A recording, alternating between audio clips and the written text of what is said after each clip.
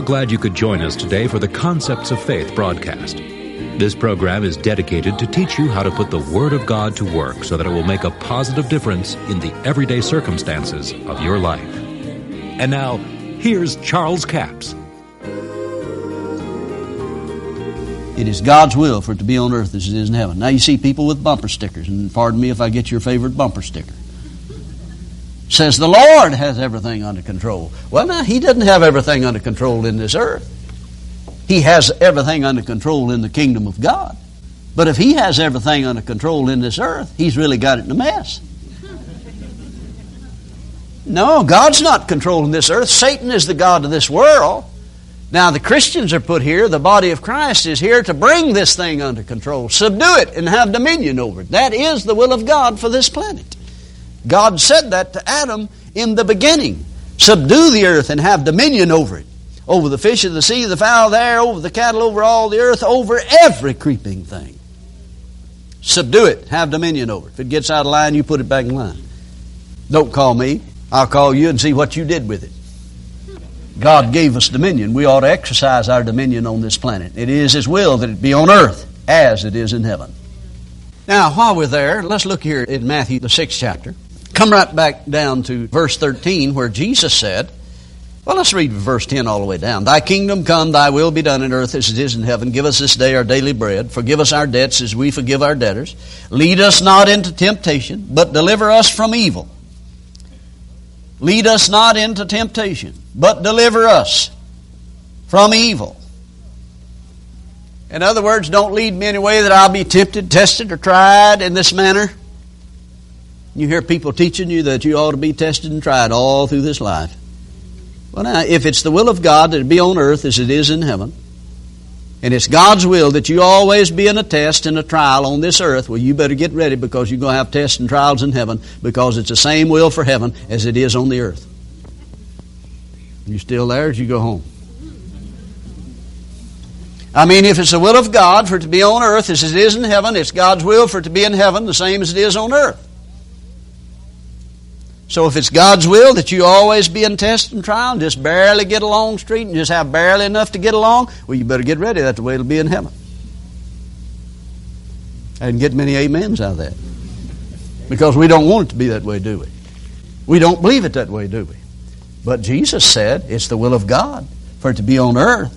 When the kingdom come, the will of God on earth, the same as it is in heaven. In other words, in the kingdom, it is God's will, you that are operating in the kingdom, to operate as though you were already there. Now, I'm not talking about some far-out, fancy thing. I'm just talking about having your needs met, having abundance in this life, being able to give to others, meet the needs of others, and walk in health. That is the will of God. Now, if we walked 100% in the Word of God, we could live that out in reality. It's possible to do it in this earth. I don't know anybody that's ever done it. But it still doesn't change the will of God, does it? It still doesn't change the Word of God. If we could operate perfectly in the Word of God and walk in love, in perfection, I don't believe we'd ever get sick on this earth. Because sickness is under the curse. But how many of you know we don't always walk in the love of God? And we're not always perfect. I don't know anybody that's 98% perfect. Do you? So these things, just because they're not happening does not mean it's not the will of God. So lead us not into temptation, but deliver us from evil. For thine is the kingdom, the power, and the glory. Thine is the kingdom. Now, go with me over to Scripture in John's Gospel, the 9th chapter. Because here's where some of these things come from. John's Gospel, the 9th chapter, verse 1, and Jesus passed by, he saw a man that was blind from his birth. And his disciples asked him, saying, Master, who did sin, this man or his parents, that he was born blind? Now listen to the question. Who did sin, this man or his parents, that he was born blind? Now see, they believe that everything that happened, God caused it. So here they're saying, Lord, why did this happen? Was it because of the man's sin or the parents' sin? Now listen to the answer of Jesus. There's three things that he can answer. He can say it was the man's sin, he can say it was the parent's sin, or he can say neither. Now, whichever one he says, he's answered the question. He's through dealing with the question then. Then he makes a statement. Now, notice what Jesus said. And Jesus answered, neither. You could put a period there. Neither. You're wrong in both cases. Now, that's a stupid question to us because we say, how could a child sin in his mother's womb? Well, the Jews believed that you could. You could sin before you were born. That's the reason they asked this question. But now see the mental attitude of these religious people. God has made this man be born blind. Now, what caused him? Was it his sin or the man's sin? Jesus said, neither. Now, that'll tear up your religious belief, won't it? Puncture your balloon. Neither has this man sinned nor his parents. Now, see, we're going back to the intent of the word now. Interpret the Bible literally when you can. You can't interpret that literally. If you do, you make Jesus a liar. Because the Bible says all have sinned and come short of the glory of God. Now, what are you going to do with that then? Well, you've got to find the intent of what Jesus is saying. The intent is that neither one of these is right. It's not the man's sin. It's not the parent's sin that caused him to be born blind. But that the works of God should be manifest in him. I must work the works of him that sent me while it is day, for the night cometh when no man shall work. In other words, what he's saying is, you're wrong on both accounts. God didn't have a thing to do with it. But that the works of God should be manifest in him, I'll have to work the works of God because the works of God are not yet manifest in him. This is the work of the devil. That is the intent of what Jesus is saying. John 10:10 says, a thief cometh not but for to steal, to kill, and to destroy. I am come that you might have life and have it more blindly. Oh no, that you might have life and have it more abundantly. So here's the intent of Jesus' word. You cannot take that literally, and people do. They say, see, Jesus said this man was born blind so God would get glory out of his healing. If I believed that, I wouldn't want to serve God in any minute. God is not schizophrenic. His will is that it be on earth as it is in heaven. What is the will of God? Is it God's will that this man sees in heaven? Yes, I believe it is. Now listen to what Jesus said. I must work the works of him that sent me. Verse 6, and when he had spoken this, he spat on the ground and made clay of the spittle and anointed the eyes of the blind with the clay. I mean, what are you going to do about this? I mean, here's Jesus. He's not too popular anyway. And he spits and makes a mud ball and said, here's the mud in your eye. You know. And said, now go wash in the pool of Siloam. But here he comes back. And he went and washed and he came seeing. Now what happened? Look down at verse 11, the latter part. As he explained, I went and washed and received my sight. In verse 7, and he said unto him, go wash in the pool of Siloam, which is interpreted sent. And he went his way, therefore, and washed and came seeing. Now remember what Jesus said?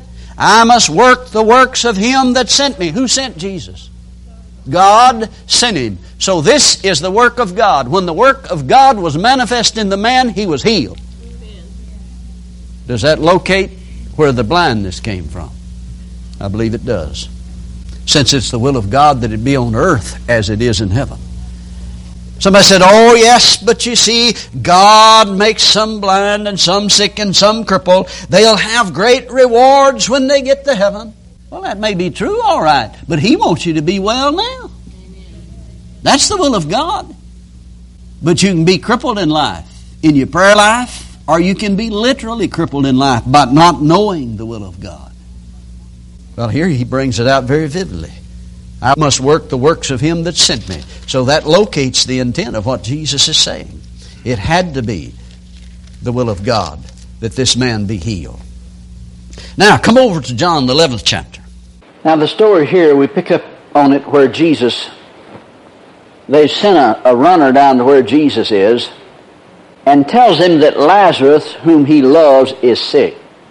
Now let's pick up in verse 4. When Jesus heard that, he said, "This sickness is not unto death, but for the glory of God, that the Son of God might be glorified thereby." And you can just hear people saying, "Yes, glory to God. He was sick for the glory of God, and I guess I'm sick for the glory of God." Now wait a minute. Let's find the intent of what Jesus said. This sickness is not unto death, but for the glory of God. Now, see, on the surface, it does sound like it said that. I can see where people could get that idea.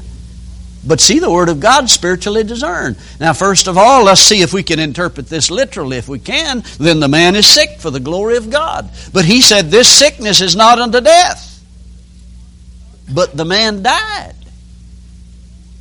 Now, what are you going to do with it? If you interpret it literally, Jesus lied. And we know Jesus is not a liar. So you've got to back up and find the intent of what Jesus said. The intent was that the end result of this sickness will not end in death, but the end results of this whole matter will bring glory to God, and you follow Him and you find out it was not the sickness that brought glory to God, it was not the death that brought glory to God, but it was the resurrection that brought glory to God, because that was the will of God. Can you say amen? Thank you so much for joining us for the Concepts of Faith broadcast today. Now, before I leave the broadcast, I want to remind you that all of this week our CD offer is CD offer number 7221. That's 7221. It's called God's Image of You. It's 2 CDs for $15 plus $4 postage and handling, total of $19. God's Image of You. You know, so many times people don't have the right image of themselves. The Word of God is what gives us the image that God has of us. He describes us in the Word. John said, "Beloved, now are we the sons of God. Doth not yet appear what we shall be, but we know that when He shall appear, we shall be like Him." So many people think they're going to be sons of God when they get to heaven. No, if you're not a son of God here, you're not going to be son of God when you get to heaven, because you're not going to heaven. You have to make the decision here. John said, "You have overcome the wicked one, for greater is he that is in you than he that is in the world." Somebody said, "You mean that's talking about me?" If you've been born again, Paul said, "Old things have passed away. Behold, all things have become new." We're more than conquerors through Him that loved us. So the image you have of yourself should come from the Word of God. Don't let it come from other people. Don't let it come from some ridiculous idea. But let the Word of God be the point of contact to release your faith and have the image that the Word says you should have.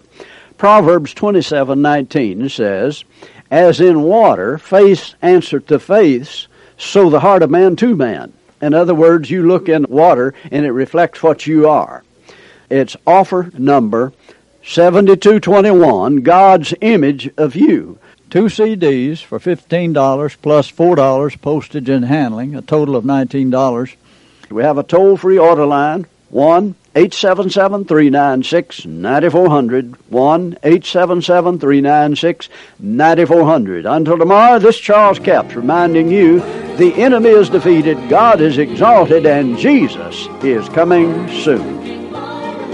To order the product offered today, call 1-877-396-9400 or write Charles Capps, P.O. Box 69, England, Arkansas, 72046. A complete list of CDs, books, and DVDs are available online at charlescapps.com. Through the website, you can listen to this radio program again and subscribe to our podcast. This broadcast is sponsored by Charles Capps Ministries and our listeners in this area.